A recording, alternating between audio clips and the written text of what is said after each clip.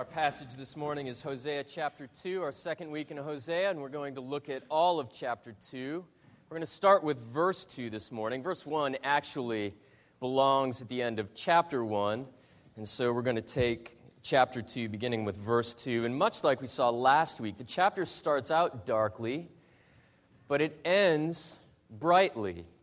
And we should see that again here this week. Young Christians, young disciples, and theologians, I want you to listen for the way we talk about wedding rings this morning and see if you can talk about the gospel by talking about wedding rings. And what you discuss with your family this afternoon or through the week as you're talking about the gospel, see if you can talk about the good news of Jesus by explaining it with wedding rings. This is the strange but the true and authentic good news of Jesus the Savior through Hosea, the prophet of heartbreak. Plead with your mother. Plead, for she is not my wife, and I am not her husband, that she put away her whoring from her face and her adultery from between her breasts, lest I strip her naked and make her as in the day she was born, and make her like a wilderness, and make her like a parched land, and kill her with thirst. Upon her children also I will have no mercy, because they are children of whoredom. For their mother has played the whore. She who conceived them has acted shamefully. For she said, I will go after my lovers, who give me my bread and my water, my wool and my flax, my oil and my drink.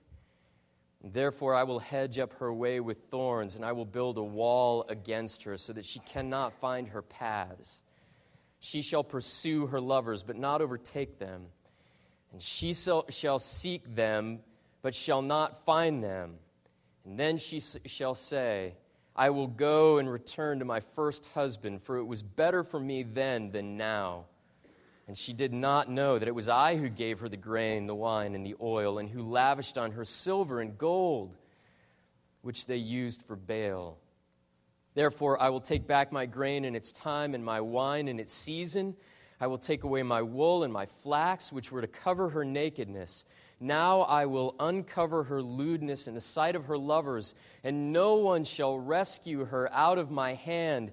And I will put an end to all her mirth, her feasts, her new moons, her Sabbaths, and all her appointed feasts. And I will lay waste her vines and her fig trees, of which she said, These are my wages which my lovers have given me. I will make them a forest, and the beasts of the field shall devour them. And I will punish her for the feast days of the Baals, when she burned offerings to them, and adorned herself with her ring and jewelry, and went after her lovers, and forgot me, declares the Lord.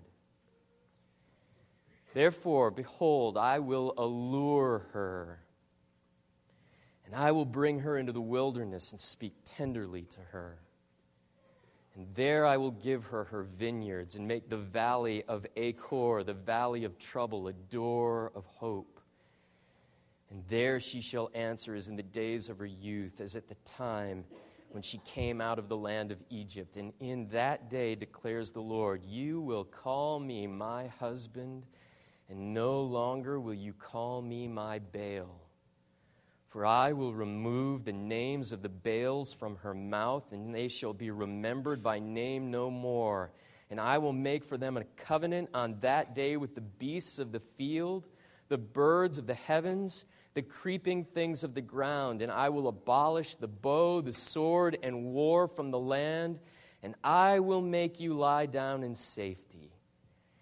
And I will betroth you to me forever. I will betroth you to me in righteousness and in justice, in steadfast love and in mercy.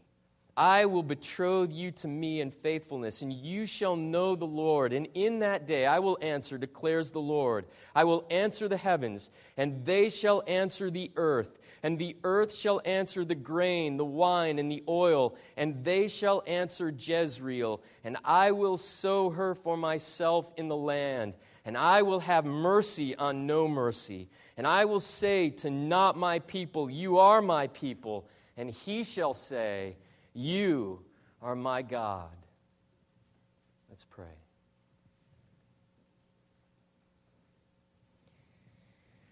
Oh Lord, we would walk naked and stripped and howling like jackals if we were left in our sin, full of shame and guilt and with no ability to do anything about it. But with the gospel of Jesus in the cross and the resurrection, we're left with songs of joy and shouts and laughter and raising glasses to toast and hugs and embraces for joy. And we pray once again, Lord, that you would take our naked howling and turn it into the laughter of the gospel. And if you'll do that for us again this morning and throughout this week, then we will give you thanks. Teach us the lessons of this passage and make us the bride you would have us be. And for this also, we will exalt your name. And we ask all of this in the name of the Father and of the Son and of the Spirit. Amen. Would you be seated?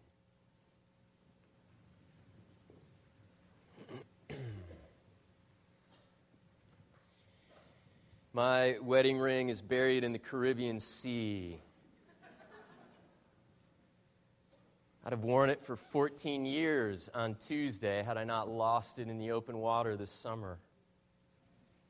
We were on a snorkeling trip, and I put my mask on and my fins on, and I stepped off the side of the boat into the blue world of silence and slow motion. And we weren't very deep, only 7 or 8 feet at this point. But when I felt my ring slide off my finger, I felt my heart sink to the bottom with it. I made a dive to grab it, but I missed it. And I watched it go somersaulting and glinting all the way to the bottom. By the time I caught my breath, I got my wits together, and I looked down to see if I could spot it. I'd kicked up too much sand from the bottom, and I buried the thing that I was trying to find. So I did the only thing I could do. I left it. We chased a sea turtle eating grass in the shallows, and we dove the reef and saw a school of tarpon. And for a while, I floated over a grouper larger than me. And a barracuda came sliding by in silvery menace, and we swam with sharks and stingrays. And at the end of the day, when everybody was headed back to the boat, I got a friend to help me make a few more desperate dives to see if we could find it. But it was gone. I climbed back onto the boat and slumped into the seat next to Jennifer, and I didn't know what else to say, so I gave her a breathless "I'm sorry." And she gave me a kiss. And the other divers asked what had happened, and we explained I lost my wedding ring. And one diver joked, "I don't see what the problem is. Sounds like you're single again."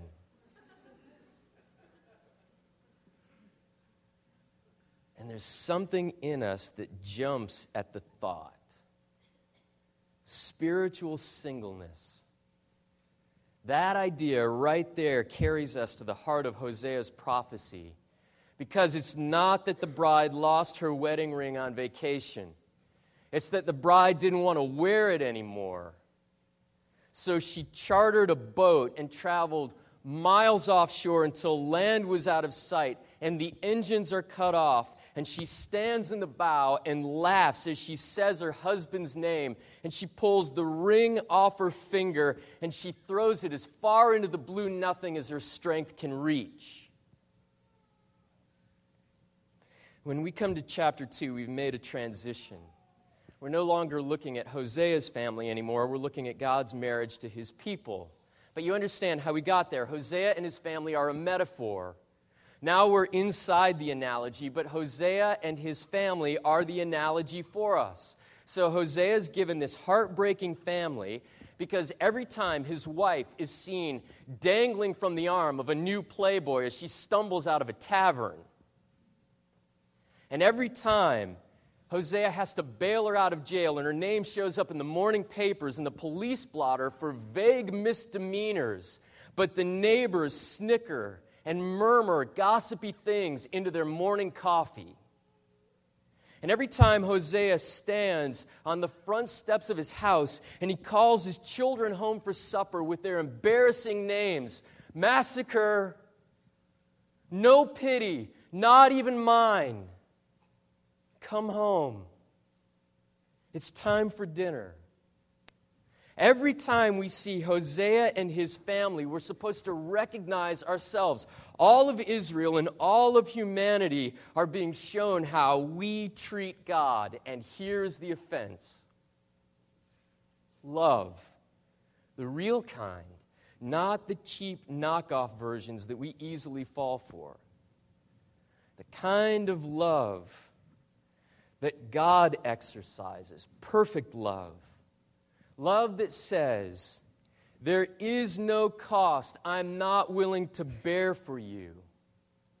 I want to answer all your needs. I want to provide everything you require. I want to enjoy you. I want to comfort you when you need comforting. I want to delight in you in every way there is to delight in you. And when having you means suffering, I want to do that too. All that comes with having you, I want to pay. All the responsibilities and the obligations and the privileged work of surprising you and overwhelming you with joys. I want it all. And I want you to want to look nowhere else for these things. That's important. I want you to want to look nowhere else for these things. The word for this kind of love is covenant. We use that word around here a lot. That word doesn't mean legal contract drawn up by lawyers, signed, notarized, put on file with the county clerk. It's much more alive and active than that. It's closer to a wedding vow. To look into someone else's eyes and pledge to give your whole self with more depth and meaning and solemnity than the whole Texas Bar Association with all of its wherefores and whereases could ever hope to pull off. And God had given himself in that way to his people, and his people said, "Really? Is that it? Is that all you got? Because that's not nearly good enough. You are not the God that we want."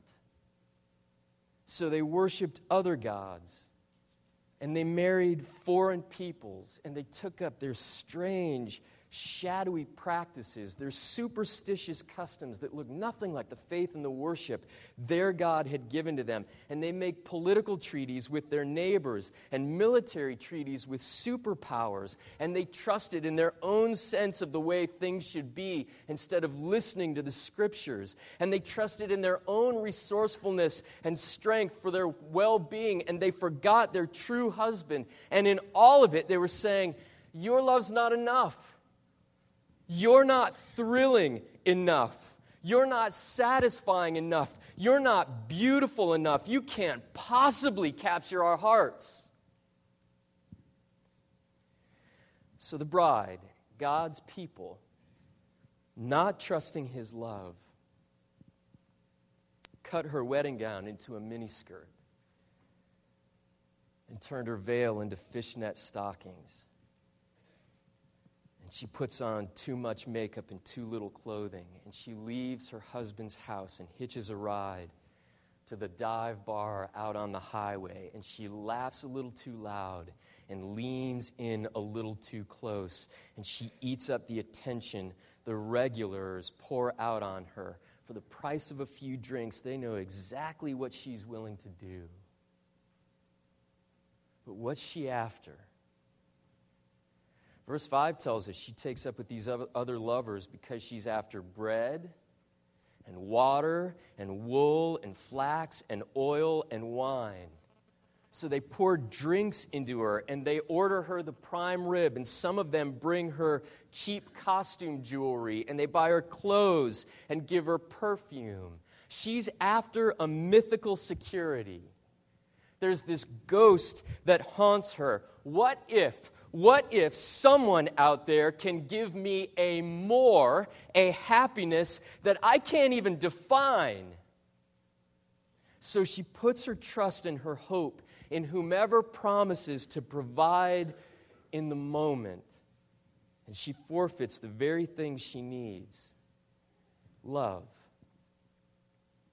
There's a glimmer of the depth of her betrayal in the strangeness of verse 16. "And that day declares the Lord, you will call me my husband, and you will no longer call me my Baal." My Baal? That can't be right. Baal is the name of another god. Baal is the name of the Canaanite fertility god. Why would Israel ever call the living God by the name of Baal? You see? You see what the bride has done? She calls out the wrong name in the bedroom, but it gives us a complete picture. The bride responds to the groom's love by running away, not believing that he can love her, that he knows how to, that he's willing and able. The bride runs away. So what's a true husband to do? A husband who every time he looks out the front window, he sees his wife working the corner at the end of the block, leaning into strange cars to haggle lusty prices. A husband who every time he moves near to her, she whispers someone else's name hot in his ear. He probably goes out into the garage and punches the heavy bag hanging from the rafters. And he tries to think straight, but he only sees red. And his friends come over and sit in the garage with him. And they tell him, between punches and cracking open fresh cans of beer, leave her, she's no good. And she's not. In verse 3, they even suggest a drastic course: divorce her and don't do it quietly. Make her a public spectacle. Tie her to a post in the center of town and strip her naked so everyone knows what she is and what she's done, and write the names of her lovers on a sign and hang it around her neck. And when the decent folks pass by, they'll spit on her and pity you. It's his legal right to do it, and no one would blame him if he did. So he holds his sweaty head in his hands, with the blood of rage seeping through the tape on his knuckles. And he would have a splitting headache if it weren't for the ache in his heart. And when he closes his eyes, he can only think about his lawyer's phone number and restoring what scraps are left of his reputation. But mostly when he closes his eyes, he thinks about his wife in the wedding gown he gave her, walking down the aisle to meet him. He still wants her like that. He should leave her, but he can't. He could make a public mockery of her, but he won't. He loves her. So he punches the bag with one last punch that shakes heaven and earth. And he storms out of the garage, and he marches down the driveway with tears streaming down his face, and he runs down the street, and he puts a brick through the windshield of the car his wife is leaning into, and the John speeds away, and they're left there together in the gutter. She's there by choice, and he's come to lift her out of it. And she says to him in verse 8, "You can't give me what I need." And without whining, without pleading, with more intention than the day on which he first spoke them to her, the groom recites his wedding vows in verses 16 through 23. He takes her face in his hands and he says, "You don't understand. I will outgive all others.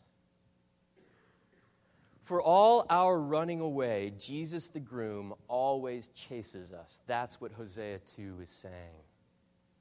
You need more than a sentimental groom who can recite movie lines under a street lamp while his wife is pulling away so that she can chase after other men. You need a groom who won't quit, a groom who won't give up, a groom who won't let go. And look at the words this groom uses for his chase in verse 14. I'll bring her out into the wilderness to a place the casual lovers would never follow, a place they cannot reach her. I'll take her to a place of emptiness where she can't turn to anyone else, and she'll truly need me, and there I'll speak tenderly to her. I'll give myself to her again. And I love this verb at the beginning of the verse. I will allure her. I'll attract her. I'll entice her. I'll make myself desirable to her. The gospel is the runaway bride has an alluring husband. A husband who chases and catches and keeps. A husband who wins back his bride eternally. This groom chases his bride down all her dark alleys, into all the back rooms where she's known by name. He chases her into her fear of not being loved, into her insecurity, into her forgetfulness. Because his vows aren't just something he said a long time ago and they're meaningful to him in some abstract way. He chases her because his vows are written in his flesh. He's a living version of his vows. He is the vow, I will never leave you or forsake you, come to life. So he chases his bride down all of her dead ends, into her disasters, into her shame, into her scandal and her guilt. He chases her through all the gossipy whispers, into her smeared name, her ruined reputation. He chases her into her nakedness, and he catches her with the mercy of a cross. And he does not tie her to a post in the middle of town. He strips himself naked, and he puts himself on her stake of humiliation, where it seems he's unable to do much of anything but hang there and bleed and die. But that's where he gives her a kiss that covers all of her disgrace, a hot, passionate kiss that never goes cold. And he chases his bride to her seedy hotel rooms, and he kicks in the doors, and he breaks her lover's arms, who jump up naked and foolish to fight him, and he lifts her up out of dirty beds of death, like walking out of a tomb. And he whispers to her through tears of joy streaming down his face.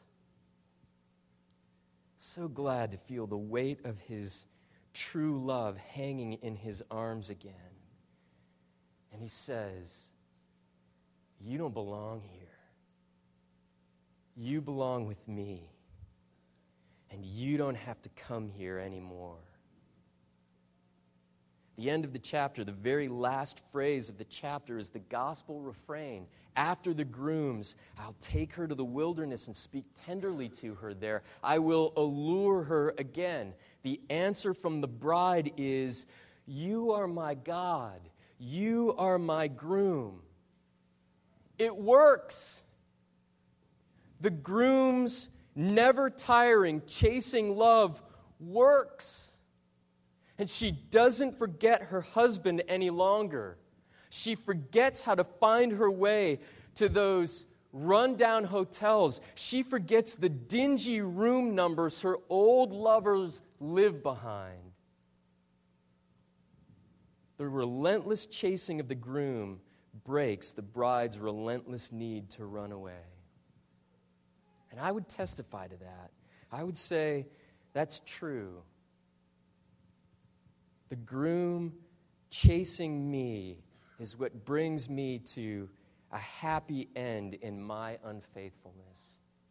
He takes me to the wilderness, the place of emptiness, and he makes me want the fullness of his love again.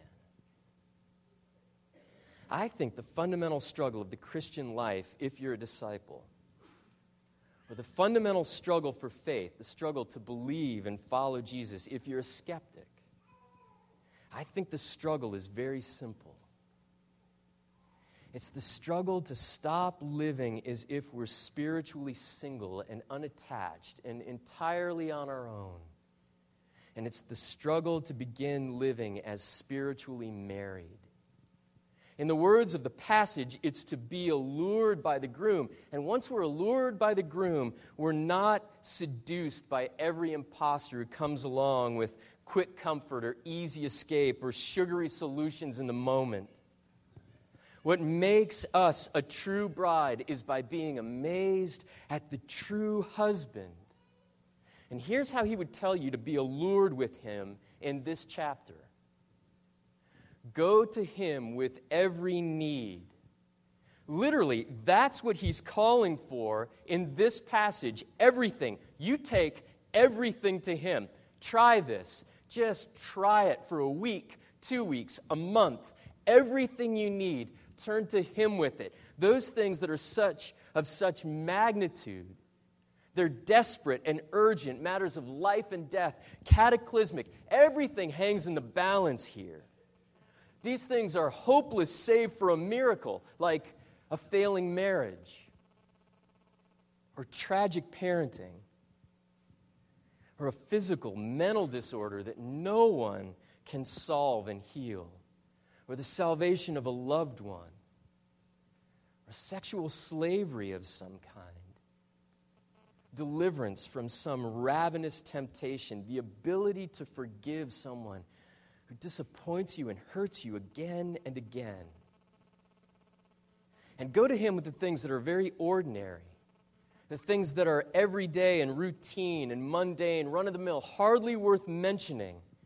Things like the need for patience and love for your parents, the ability to obey your parents, or to love your brothers and sisters, or to love a neighbor who's not so easy to love. Or ask him for rent money and groceries. Ask him to help you do your math homework and understand it. Every week I go into my study and I shut the door and I spend days praying. I don't know what to say in a sermon. You'll have to help me. And somehow every week I have a sermon to give. Or ask him for the discipline to just get out of bed in the morning, to do the very unthrilling but the good work he's given you to do that day. Ask him for all of those things. That's what marriage is, and that's what makes the charged imagery of married love the perfect picture of the way God gives himself to his people through Christ. Is to be so wrapped up in another that the rest of the world is shut out. But in our panic, in our confusion, in our discontent, we invite the world in for a free-for-all, an orgy. And we end up brazen and blushing. Two things the bride was never meant to be. It's not that we've tried the groom's love and found that it's missing something. Hosea 2 says it's that we've never really tried the groom's love. Ask him for everything. He may give you exactly what you ask, or he may refuse what you ask in order to give you mysteriously better. But whatever he gives you, it's all designed for love, so you won't have to or want to look elsewhere. And according to verses 19 and 20, the groom gives to his bride not just grain and wine and money for the mortgage payment, not just her daily needs, which he does give to her, but he also gives to her her deeper heart needs, the things she doesn't even know how to ask for, and the things her other lovers don't have to give. 5 wedding gifts the groom gives to his bride over and over and over again, and they never run out, and he never tires of giving them. Righteousness, a desire for his purity, and justice that's being treated rightly, being treated with dignity. And steadfast love, love that doesn't tire, go stale, or die out. And mercy, tenderness for weakness, and faithfulness. That's eyes to recognize the perfect love of the groom to make a happy end of our prostitution. And love that gives so much of himself, means if you're a skeptic, your search for love can end right here. The love you're looking for is the love Jesus has to give. And if you're a Christian, if you're a disciple, you can finally unlearn your running away. The gospel reality is, no matter how many times I charter a boat and sail out on the water until land is out of sight, no matter how many times I stand in the bow and pull the ring off my finger and laugh as I think about my groom and scoff and say, "You don't love me, you don't give me what I need or what I desire," and all the while he's working behind the scenes to give me better.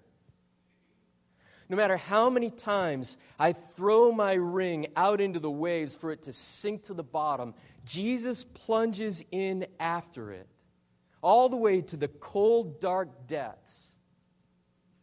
And he loses breath, and he loses consciousness, and he drowns there. But for love of me, of all the ridiculous notions, for love of me, somehow he takes life back into himself. Hovering on the bottom, he jolts back to consciousness, and he picks my ring up out of the murk, and with overwhelming joy, he swims it back to the surface, and he puts it back on my finger.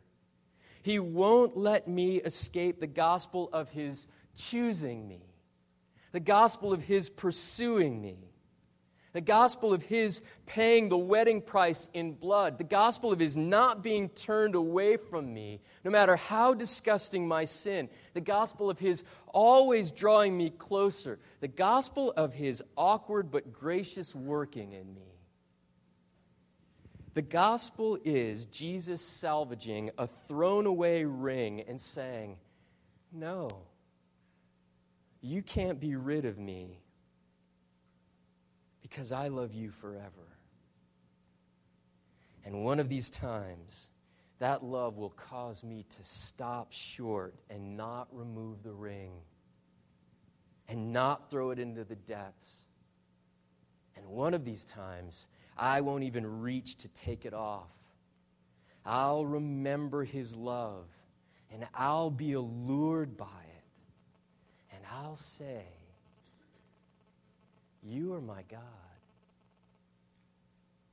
You are my groom. Why would I run?" In the name of the Father, and of the Son, and of the Holy Spirit. Amen. Now, O Lord, hear again from your runaway people. Forgive us for all the times we flee and we look for love elsewhere, in false lovers, in lovers who can't give us such good gifts, who can't love us so deeply as you do. And oh, Lord, we pray that you would revive us with this gospel. For all of our running away, we have a groom that chases us. And your chasing is what breaks our need to flee.